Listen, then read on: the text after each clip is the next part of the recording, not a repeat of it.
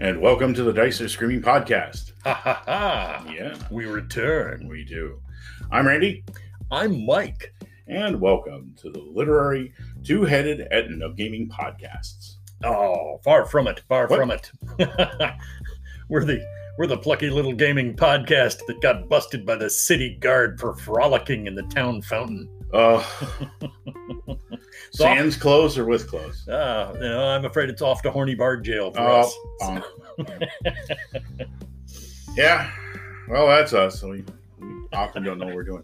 Hey, thanks a lot, folks, for putting up with our longer episode last week. Doing pretty well. Glad everybody enjoyed the Battletech universe.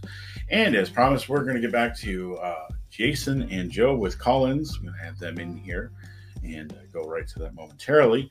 But before we get started, we want to thank everybody for tuning in and giving us some feedback. James Brown again mentioning that maybe we should do a D&D villains and heroes from the old school days, like Obmi, Vecna, Kass.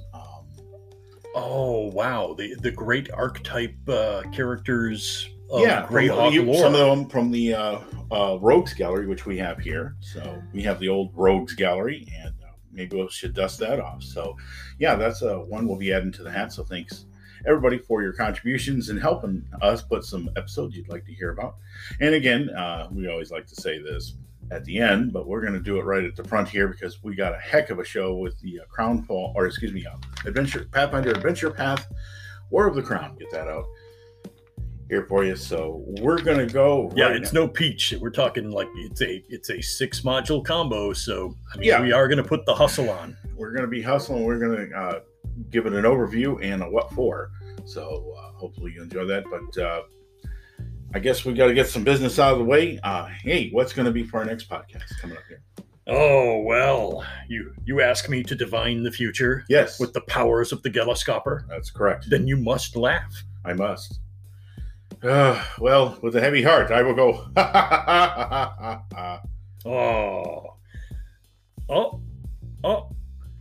Oh, the Geloscopper sees a bright and cheerful future for us. So you can lift that heavy heart, buddy. Oh, All right? The Giant Series G1 through 3. oh, Yeah, we're returning to the discussion of the original super module, which, I admit this has been spread out over a very lengthy period of time, but we return to the original super module, the concept that started it all, and this installment will be G1 through G3, the Giants series, against the Giants. Annihilate the giants, the hill, the frost, and the fire. Put them all to the sword, spare none. They had it coming. Yeah, we'll talk about that. That'll be a great episode. So Yeah. back to some classic gaming with some new here. So, all right.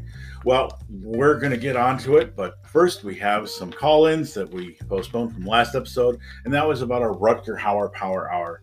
And so with our Rutger Hauer Power Hour already well in the vaults, you can go listen to that. And if you already have, then you know that Jason and Joe, I knew it would lure out Jason when we talk about movies. Man, that cat, man, he knows everything. But, He is wired in. Love yeah, and as we mentioned, James also said that he was a little not upset, but disappointed that we didn't mention Split Second, and we did talk about that. So, But guess what? You got a kindred spirit in our man Jay. yep. So we're going to take it away with Jason and then Joe, and then we'll be right back. So stick around. Hey guys, Jason here. Great episode on Rutger Hauer. Yep, he was a great one. Split Second definitely is in my top movies, without a doubt. In fact, I showed it to some friends who'd never seen it not too long ago, and they really enjoyed it. The ending obviously isn't great. They could have. The very ending is great, where they're in the airship or the what do you call it? Anyway, they're on the river. But the actual climax part of the ending definitely could have been done better. But whatever, great movie. Rutger Hauer is also one of the actors who has the distinction of playing both Dracula and Van Helsing, although neither of the movies where he played Dracula or Van Helsing are very well received. But either way, great episode. Looking forward to what you guys do next. Take care. What's up, boys? I have to say, I am incredibly sad. I didn't know that Rutger Hauer passed away. Or maybe if I did know, I had completely blanked it out of my mind. So thank you for this episode. Rutger Hauer is a boss. Lady Hawk is one of my favorite movies. Like, yeah, man. And I do want to say that you guys are like the Medusa's Garden of Podcasts because you guys are hard as hell. Peace out.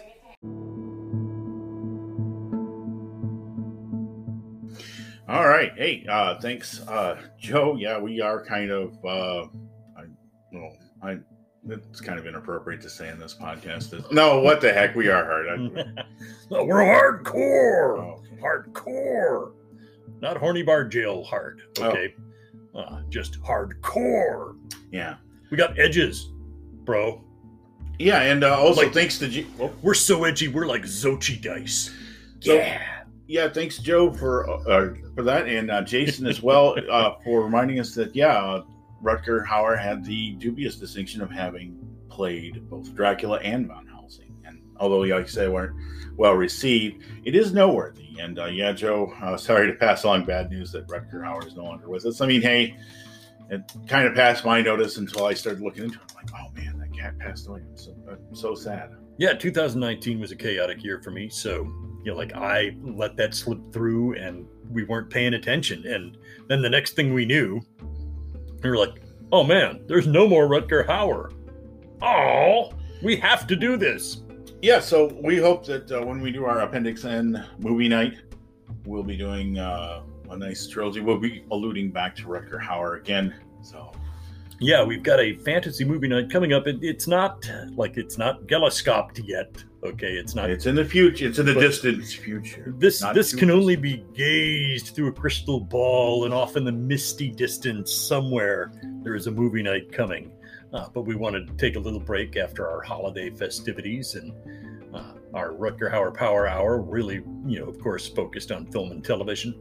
So we're giving the movie nights a little break, but they will come back. And when they do, it's going to be Fantasy Movie Night 2, Electric Boogaloo. We're going to have fun with that. All right. So we're going to have to get into this if we're going to get this done today. And man, nothing is going to stop us. Okay. Going for broke. Main attraction is our return back to the Pathfinder. And this is a Pathfinder First Edition Adventure Path. It was right near the tail end. It was the War of the Crown Adventure Path. And it was a 6-episode installment. Quite a meaty offering and also very heady. And by heady, we honestly mean that it was intoxicating. Okay, just honestly, this as Pathfinder First Edition was drawing to its close. Man, what a swan song! Okay, I mean they put out a lot of good products over the years, but this 6-module set is one of the best adventure paths I think they ever produced in terms of complexity and finding that perfect balance between action and espionage and thinking. Thinking and brawling. You need it all in this adventure. These are not lightweight, simplistic, like mono-focused. Every single one of them has that essence of combining a wide variety of expected skills from players. You will need all of your various tricks, skills, and abilities to prosper in these modules instead of merely surviving them. So, there's a reason we picked it, because it's one of their frickin' best ever. Well, yeah, I think that they did a slew right there at the end. Return of the Rune Lords. I have yet to play through yet, but I have read it, and I also think Giant Slayer was quite a big one. Haha. See what I did there. And that was a lot of fun. But you're right. The Pathfinder in this one, it combined very diverse elements that for a politically themed adventure path. The fall of the king of the Taldan Empire. The emperor has passed and basically he's assassinated. Oh yeah, quite publicly. And, it sets up a whole series of events where you end up supporting the heir, who is sort of on the outs because only male heirs can necessarily be named in succession for the throne, the Lion Throne of Talden. Yeah, this module, let's launch right into the beginning in the quickest synopsis I can give. You begin as minor adventurers who are in the employ of a less relevant noble who has political aspirations favoring Princess Eutropia. Yes. And Eutropia, being female, normally would not be able to inherit the throne of the empire. However, there are no male heirs.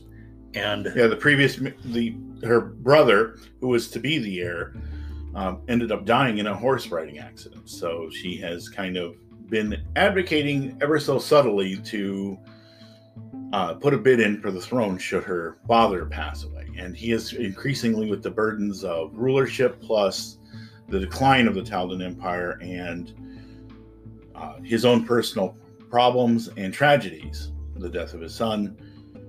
It has weighed on him heavily, and he has not borne the years well. Still rather young-ish in terms of he's no aging dotard, but yeah, we're not talking about a century-old dude here, But yeah, he's still in his mid-40s and doing fairly well, but mentally his faculties are rather diminished, and he rules rather through advocates and courtiers. And you enter in, and there's a public I couldn't say public execution, but there's a rather violent assassination of him right in full. Along with a large portion of the Taldorian Senate, who were all gathered after a vote that was supposed to repeal the rule of primogeniture, where only a male heir. Yeah, and they had just lawfully said, hey, we can make an exception to that because we may need to very shortly. And lo and behold, as soon as that exception gets made, the attack comes that very night, as all of the assembled persons are in banquet mode and relatively lightly armed and armored, and the attackers wreak havoc. But unbeknownst to the player characters, the badges they were given to identify them as being the servants of a particular house and having appropriate business inside this important event magically activate and pop them to safety deep below. And that safety is highly questionable because now you're in the ancient basement. Yeah, and what a flip. Here you are, you've got your characters completely ready for a night of political intrigue and hobnobbing with the powers that be, and now suddenly you're in a dungeon. Yeah, you start off politically hobnobbing, and it's a very social seeming encounter. There's no violence in the very beginning of this. You have minor tasks and errands to split up amongst the party, and your success in these social situations or little subtle games of politics, those are your little victories. And then everything shifts gears with the attack, and the players find themselves dungeoneering deep below the castle. Yep, and vaults, and they have to find their way out. There is no easy way out. There's no the exit this way. Oh yeah, there are potential allies to be found, tricks, traps, decrepit environment issues, and of course spooky, creepy creatures that have been lingering. But there are also a couple of artifacts lurking down below that, in the fine tradition of Pathfinder, mature with the increasing power of the scaling items that's become quite popular these days. I hear all the kids are using. I rather like scaling items because that works pretty well. Yeah, you wind up with a masterwork crossbow called Dignity's Barb that features significantly later on as its powers enhance and increase with the level of the character. This would be a good time to mention there's going to be spoilers. So, oh yeah, we're giving it away. We owed to speed, we will not be able to cover every last single detail of every single module. But be wary. Yeah, throughout 6 of since you're presumably going to have about 6 characters, there are 6 items scattered throughout the entire series that level up and are very important. They're heirs to the Taldor Empire in previous incarnations. And the first entry is probably the one that you can savor over the details. It's kind of quick, but there's a lot going on. And in the second one, you end up fully vested as agents of Queen Eutropia as he makes her bid during a full-fledged Taldan civil war to become the reigning monarch in lieu of her father. And the next one, Songbird, Scion, and Saboteur, which Tinker Tailor told me. Yeah. Songbird, Scion, Saboteur. A little homage to Tinker Tailor Soldier Spy. Yes. But the gist of it is that the minor noble for whom they were working is a clear ally of Princess Eutropia, soon, hopefully, to be Empress Eutropia. And the Lothid family, of which your patron is a member, has need of your services yet again. If you would care to launch on this one. Oh, well, this one is pretty much a trip in a microcosm into a quaint country manor that you have to reacquire from a rival family that has a long-standing feud with Eutropia and her father, Count Lothid, as a matter of fact. And he has been placed in the care of the nobles, or the Prince Strabon's, the Crown Prince Strabon's estates. And Eutropia's father has bequeathed this to the Lothid family so he can maintain a summer palace in the climate south.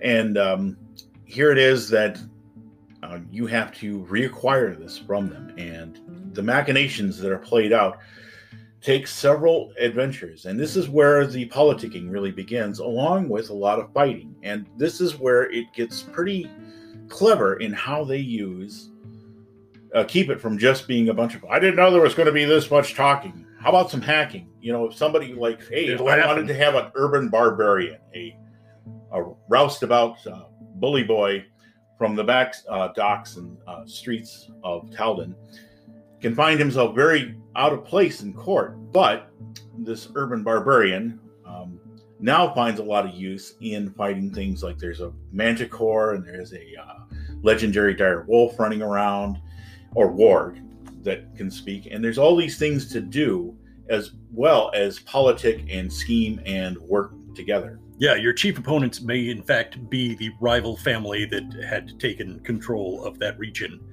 and getting that town and its environs back into the possession of your patroness is the principal goal. But there's a lot of meaty side missions to go. Yeah, there's a nice little dungeon in one of the towns that they're into a crypt with a nasty cool.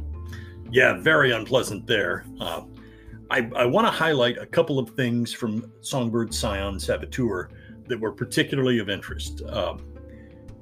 In short form, as quickly as I can.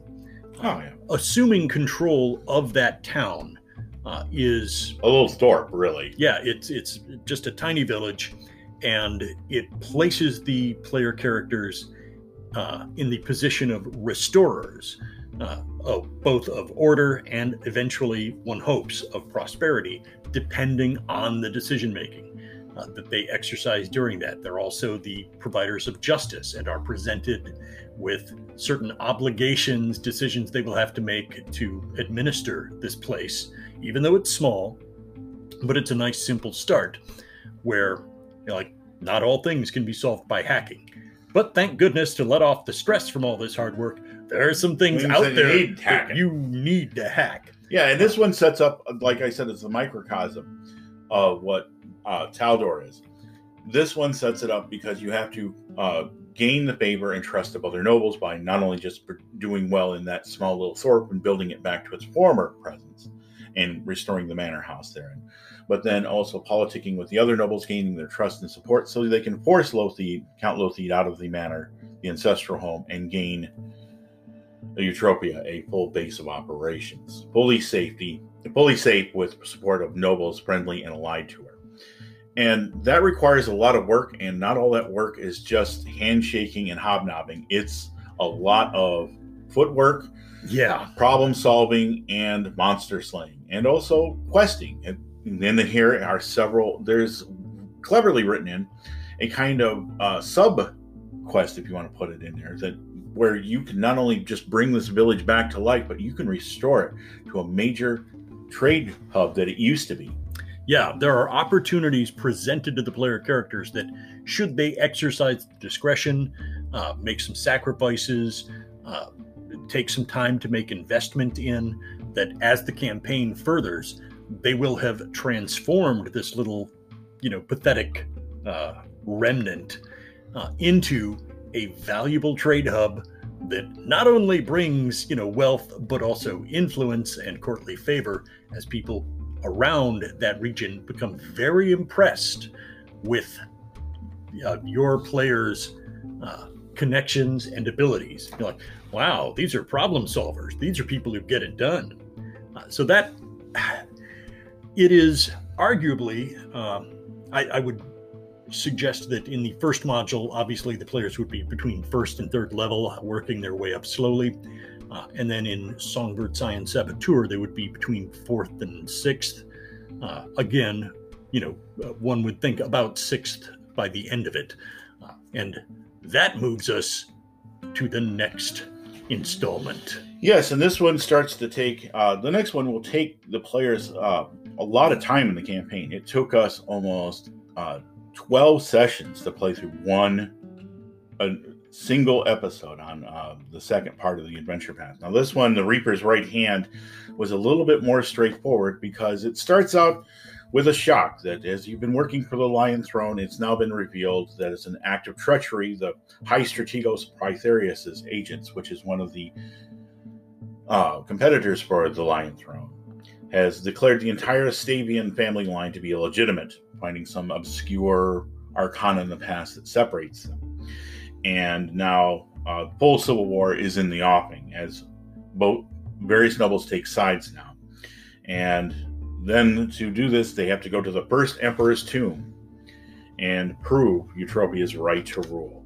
Yeah, basically misinformation is, and disinformation is a major portion of Taldorian politics that cannot be helped. It is simply like a fact of the situation where so many competing agencies are trying to get a leg up and acquire first place and build enough alliances to acquire the Emperor's throne, to assume the Lion Throne of Taldor. So many are doing it that unethical means abound. So this is one where the characters have to go back to the source. They have to get the incontrovertible proof that the Stavian line is in fact authentic and has a right, and that Princess Eutropia is indeed entitled to be. Yep, and this provides a little bit of plane hopping, going to the plane of access, which is the old Nirvana from first edition, second edition.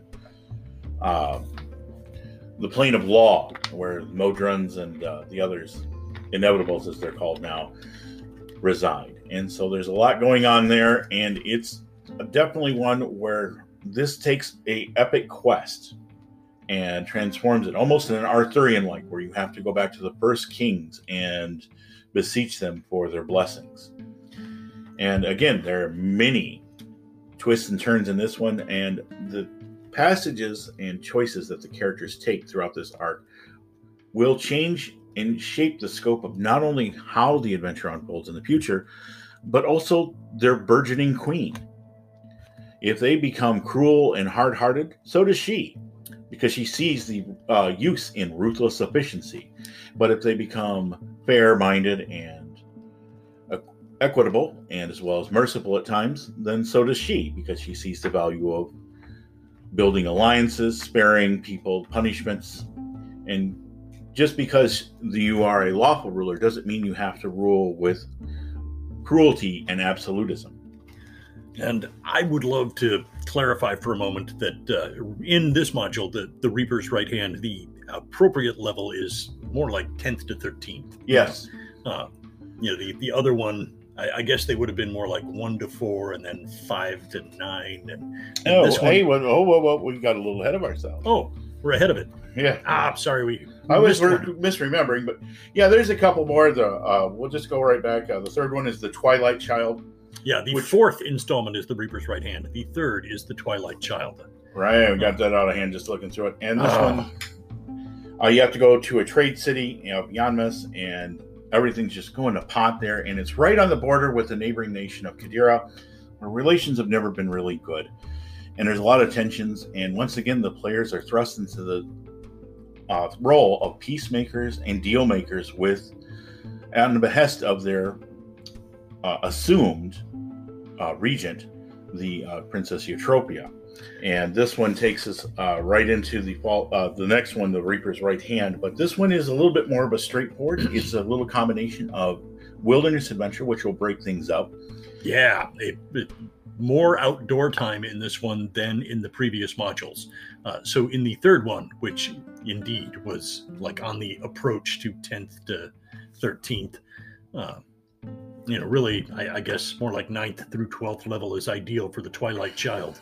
Yanmos has a stack of problems. Now, if the player characters manage to thoughtfully unravel each of the problems confronting Yanmos, they will obviously, on behalf of their patroness, gain favor for Eutropia's claim. I mean, if Eutropia's problem solvers go forth and make things better, it's a win for her and a win for the players. So, aside from the joy of outdoor adventuring, which in our playthrough, man. Yeah, a lot of the characters were not totally prepared for that because they had basically been city folk, which we'd been dodging assassins' knives and like crawling into like forgotten tombs and shanking a ghoul, which was that was not like, this was not one of your little lightweight ghouls. Okay, this was like uber ghoul. So level of blackguard and all that. Yeah, we had a tough time of it in other things, but we had not really done a lot of outdoor travel. There was a little bit in the countryside around the province of Loseed, but there not was much. And this one, boy, does that change that. You get in some serious you're not scrapes. far from an inn in that one. This one, you're on your own for quite a bit. But also the mysterious and unethical methods by which Yanmos is being plagued. Yeah, the High Strategos Pyrathius is a thorn in the side of the players and is starting to become apparent to most of the players at this point that is the major villain that they're going to be facing. But and that brings you to the Reaper's Right Hand. But we're going to take a quick break so we can collect our senses and get ourselves righted out.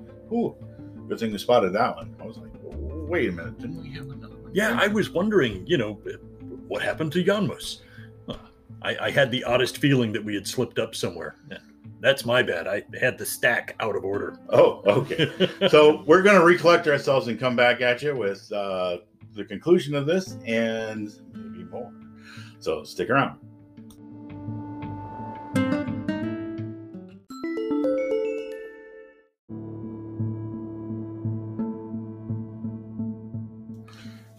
All right, and we're back. So, hey, we got our heads screwed on straight. So, yeah, we were so far ahead. One of them way outlined. Yeah, Reaper's Right Hand was like module 5. I was going to say, there was a lot of plane hopping involved in that one when we ran it. So, hasty clarification, it's Crownfall that is like kind of levels 1 through 3, and then the Songbird Scion Saboteur that is really like levels 4 through 6. 7, I would say, definitely in the Twilight Child. Yeah, it's a lot fuzzier on the end of that one because that was a tough, meaty. Oh, there's so much to do. It took like I said, 12 sessions. And then the Twilight Child, which you find that Prince Straban, the younger brother of Princess Eutropia, is alive.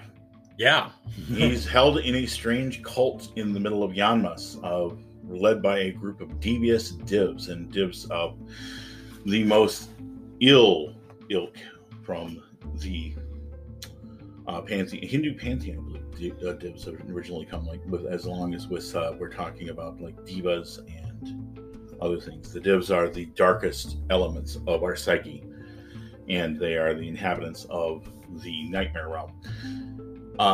So they're using him, and now you present a conundrum. The prince lives, the heir apparent is alive, but he recalls nothing of his past nor the time. Was he resurrected?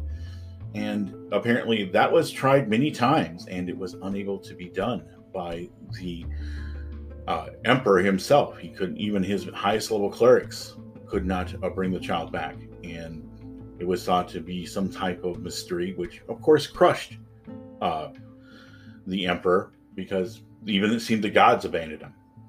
Yeah, which the discovery of the living heir throws the entire plan that your characters have been dealing with since the very first module into chaos, because now obviously you have a living male heir that is potentially compromised and from a mysterious source / origin. How? Why? Are they safe? Are they mentally coherent? Can they be entrusted? But Princess Eutropia finds herself with quite the conundrum. How that's dealt with, again, it does have a fascinating relationship that the player characters have with the titular would-be head of Taldor. What Randy mentioned earlier is entirely true. The hardening or softening of Eutropia's stance as a leader hinges greatly on the encouragement / decision-making processes of the player characters. It's interactional, not just dictated, which I have to give a huge hats off to the Pathfinder team developing this, because it's a rare module. The player's decisions almost always determine some of the outcomes. Exactly. But to have this interactional relationship between the players and very, very significant NPCs, it's not simply dictated by rote. It is influenced both subtly and not subtly by the stances the player characters make. The accumulation of their actions could change the entire outcome and the entire resolution of this series. And there are multiple ways in which it might resolve. Yep, and then we start with City in the Lion's Eye. And finally, it's time, as the War for the Crown escalates. General Pytharius, as we mentioned before, is Eutropia's chief rival to the throne, is now plotting to plunge the nation war with an ill-timed war with Qadira to legitimize his claim.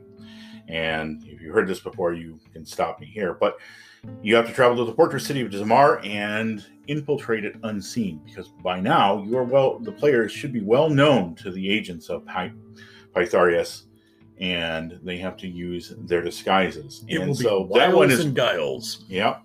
So this one starts about 10th level, and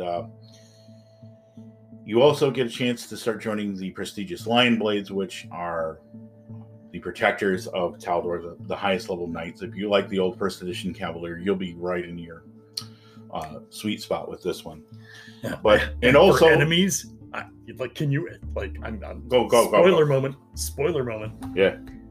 Rakshasa Ninja. Yeah. Just throwing it out there. I'm giving that one to you for free. We don't want to give the total reveal, but you're facing Pytharius's base of operations and his intelligence network, which are extremely competent, dangerous, and magically adept, as well as stealth oriented. And a lot of Rakshasas. Oh yeah, he's made a lot of deals, and this one comes to really bite him in the.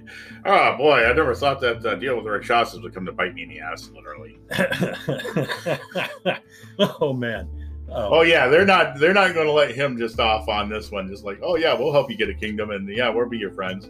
Nope, they've got their own agenda, and per usual. Yeah, they're going to let him get in charge and power, and then that's the last of them that you'll ever see. We are altering the deal.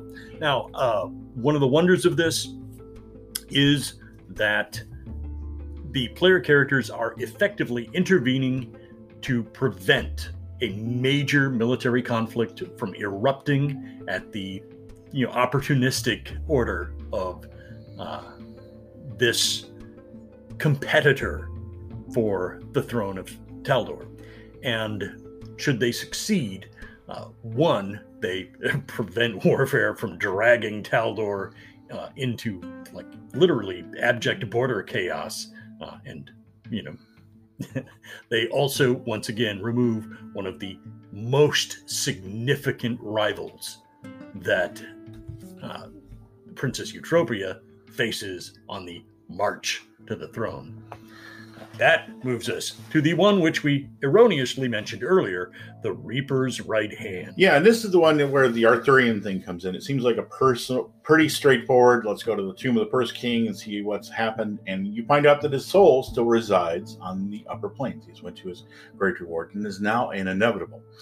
Now, for some of the some viewers just tuning into this edition, you might remember back in first edition, the plane of Nirvana, which was named in second edition to Axis, which is the plane of absolute law, lawful neutral destinations, and full of modrons and inevitables. It turns out that the first king or first emperor of Taldan, Taldaris himself, is now an inevitable in the city and working on his own agendas for the higher powers. Nonetheless, players are going to have to go there and once again reestablish themselves on a different plane. So now you're just not operating on the prime material plane. You're operating on a plane of pure and absolute law, where obedience to not only form and dictum are required, but absolutely you find yourselves unable to do certain acts or break the rules. You have to make saving throws because the alignment of the plane is so harsh, because you're at its very source. Yeah, you're actually at the point from which all true neutralness flows. Yeah, true lawfulness. Oh, sorry, true law. Absolutely. This is not the place that chaotic characters will feel cheery and at home. The chaotic good or the chaotic evil will be particularly upset by this place. But it's not, how would I put this? Not physically hostile. Like it's not like going to the elemental plane of fire. Oh, you're not going to get burned, but you might find yourself having to make change alignments inexorably against your will. There are some things that you can't do, and obviously the planar mechanics, interplanar adventuring is pretty prominent here, but you're not here to smash things, although you will end up fighting quite a few things. But they have a great mechanic where you debate your opponents in a symposium while the inevitables watch and judge your actions, weighing the merits of each argument in turn. And they're super judgy. What do you expect? Yeah, plain law. But the way the mechanic is rather than just a bunch of diplomacy rolls or letting players bloviate for minutes on end, there is an actual mechanic in here of social combat, which comes from Ultimate Intrigue, that I thought was they scaled it down a little bit here, but if you have Ultimate, which I did, I had Ultimate access to Ultimate Intrigue. If you're able to be familiar with that one, the full rules here are brung to bear, really sweeten this out. And it's using your diplomacy skill to attack, or a bluff skill to attack your opponent's argument or to sidetrack them, sense motive to deflect somebody's and anticipate their next use of a social skill, be it intimidate, diplomacy, just like you were fighting a combat and trying to wear down the worth of your opponent's arguments and points. Yeah, that much like, you're whittling away their armor and hit points. Yeah. Until one of you stands the victor. And this mechanic is present through all the modules, but it's in the fifth module that it really comes into its fullest effect. It's here that it is absolutely essential to the accomplishment of your goals. There is no other way around that. There will be combat. There are opponents that you will face that cannot be dealt with by sheerest negotiation. But in this one, diplomacy is the real day winner, because you must acquire your ultimate goal, which is legitimate proof of the Stavian line's legitimacy. And therefore, of course, Princess Eutropia's actual ascension, or worthiness or fitness to wear the crown. Getting the final blessing of the inevitable that was once the great emperor, Taldaris himself, or themselves. Now that's incontrovertible. He finally brings it to full bear, giving you an artifact of the house. And now that's behind us. The players will undoubtedly be, finally, we're able to finish. This is the end game. We're going back to the prime material plane to our patron, and you find her dead. That's right. Conspiracy has laid her low, and you're just in time to see her funeral. And you're like, well, crap. Exactly. That was a lot of work. Like literally, this is a Game of Thrones level moment of disappointment. We've got the perfect leader. We've carefully built up their reputation. We've helped to make them a better and more ethical leader, and we're doing the right thing, putting the right person in the right place to make Taldor a healthy nation and usher in a new era of prosperity. And we're all feeling really good about how much we've accomplished. And thunk, welcome to the 6th installment. And your dreams and hopes are suddenly cruelly dashed. And of course, as we mentioned before, the Prince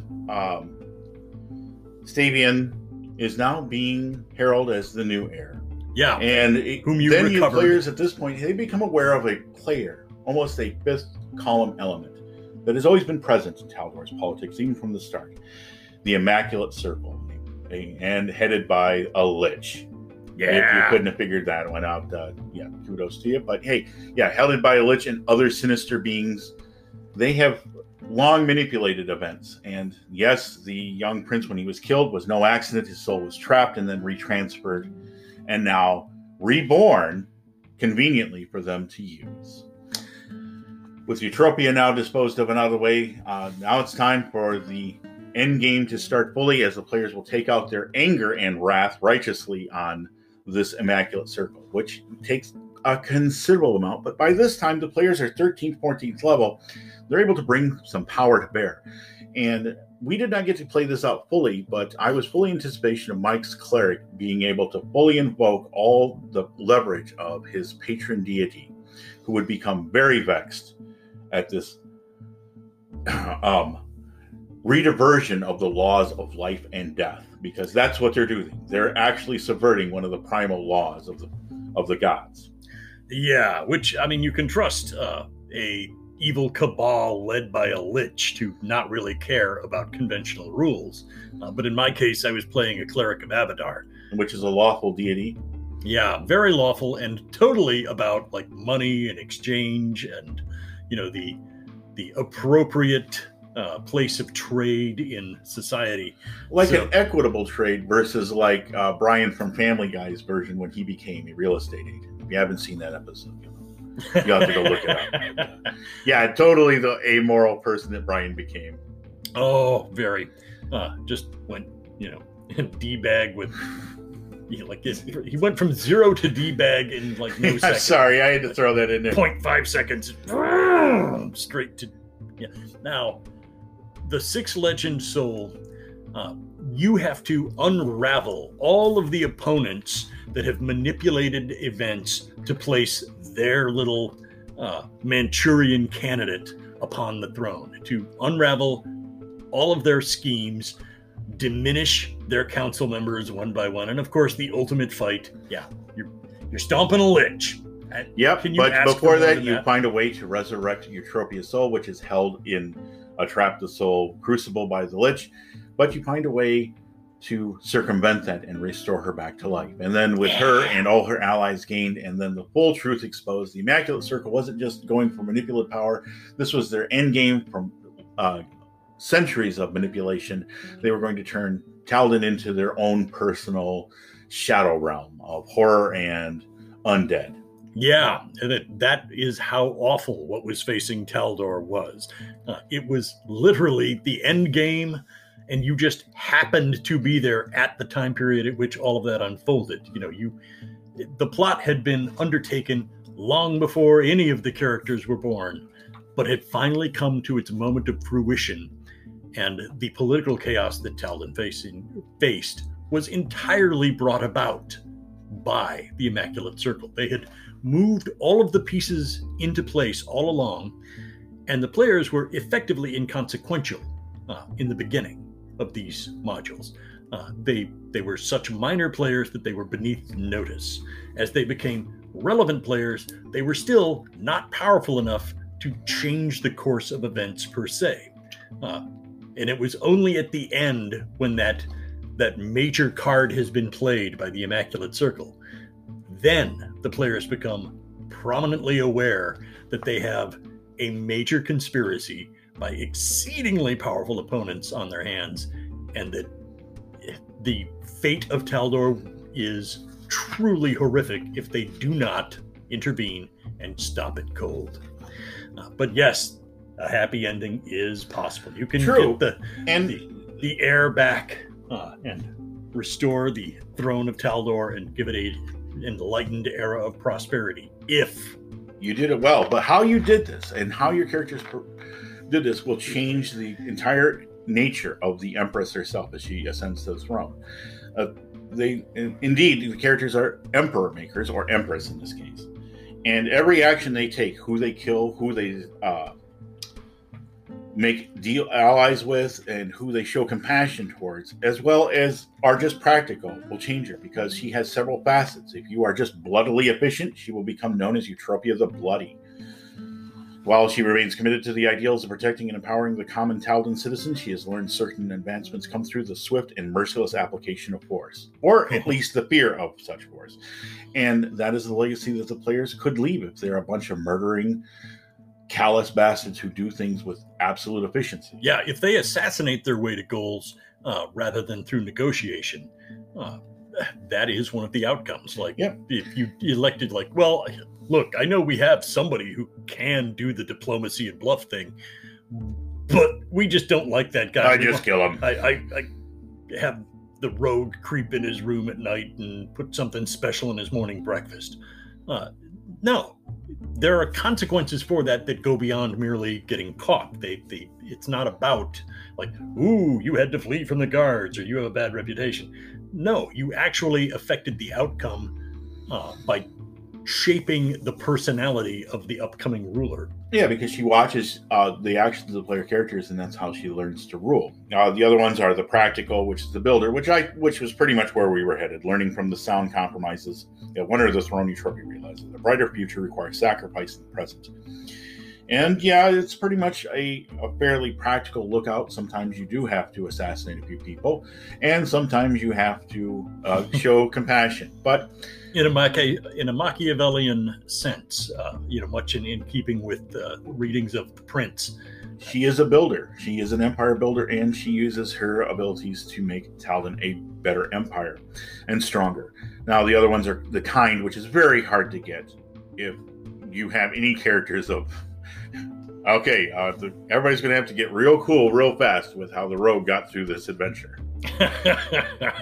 So if you have one of those characters, it's going to be really hard to get those, but it's not impossible. The compassionate. To achieve an end like that is extremely admirable, and I would love to hear of people actually succeeding in pulling that off. But it would require an exceptionally heroic band of characters who always pick the most generous, most reasonable, most kind-hearted way to go about things. They smite evil when they encounter it, but only when required. They don't fall back on violence for anything less than the truly evil.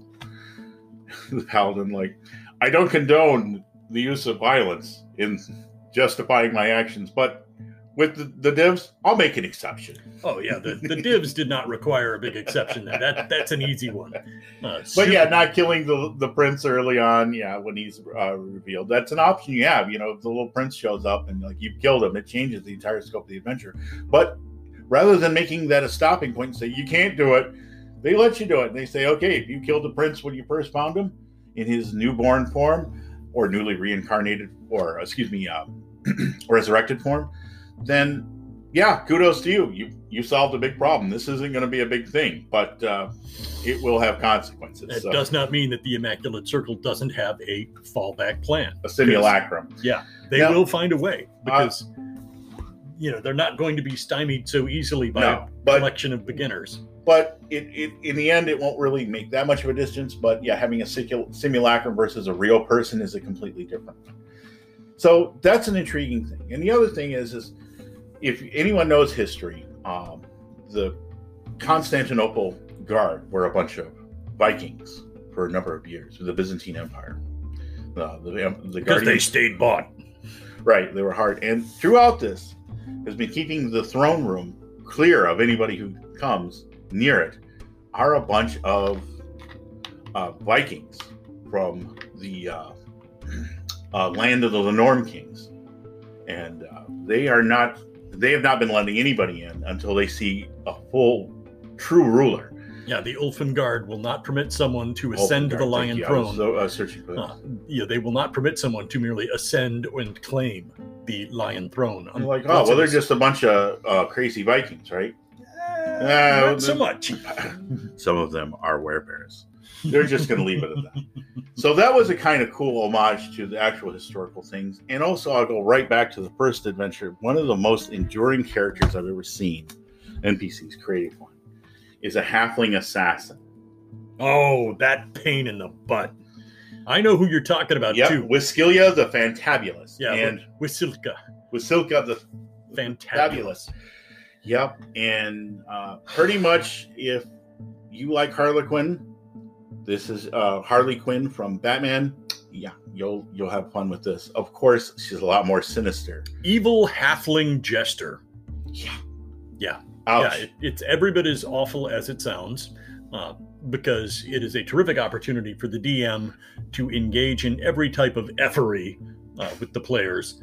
And since Wisilka has a role to play further down the road, her involvement is usually more in the, pop in, bring some chaos, and then pop back out and get out of the way, so that she can show back up later and continue to be a pain in the butt. In this case, the players will probably end up killing her at the end of the adventure, which is pretty much assumed. But if not, she'll bedevil them for a while until probably brung to ground and done away with. But she has she comes back in the last part although very sad now. She's a sad clown. Wisilka the Failed. After having failed to stop the players at other points, her reputation and such have been terribly diminished. Yeah. But she does come back nonetheless.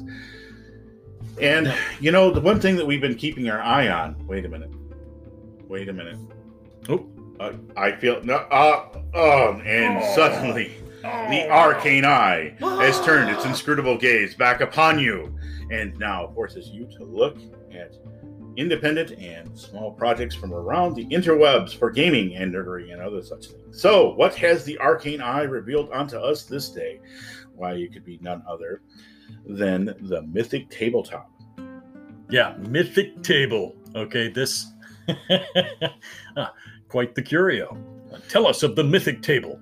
Well, the Mythic Table, and a lot of things for people going forward in this time of quarantine and uncertainty. A lot of people have turned to online gaming and virtual gaming, and there's various platforms that already exist, and this is yet another one, but this is an open source nonprofit virtual tabletop that has no fees up front or other than the upfront one, and allows an open source so you can build your own modules and customize it to your needs. Now, this is a Kickstarter. It's been closed and well funded before the Arcane Eye got around to showing and revealing this to us. But nonetheless, it's free of charge. No serve features will be locked behind paywalls, and you can use it for a variety of game systems and even make your own systems, importing your own maps and allowing you to customize your interface for whatever game you have. Yeah, super approve. Yeah, and so if you're looking for a new way to play virtually online without having to completely relearn and unlearn everything that you've known before, Mythic Tabletop seems to be the way to go, and it gives us our highest recommendation. You can still look them up on Kickstarter. There is a opt-in still open for it if you want to throw in some money for support, but it's soon to be out. Right now they're saying it's June, but they push back the expectations. As always what happens with Kickstarters, there's always some unseen stuff going on. Well, sure, in the process of completing the work and having it be as they're good saying as it can be. There's some pushback, but nothing definite yet. But if you're looking for a way to get your game online, if you just do even things like Discord and there's virtual tabletop and D20. Oh yeah, there are other tools out there, but this is going to make a fine addition to the concept. Right. Now, I abjure thee. So the Eye. duration of the Arcane Eye has reached its end, and so releases you back to the normal realm of your reality. Or is it? Safely back in the world of reality. I do want to make a couple of closing notes about our playthrough of War for the Crown just before we wrap it up for the day. There was one notable, distinct difference between our particular run-through and others. You, as the DM, had introduced a concept that was present as a theoretical plausibility in Pathfinder, and you knew how social and how intrigue-oriented this campaign would be. You included the dynamic of the character who had a secret identity as a sort of semi-superhero.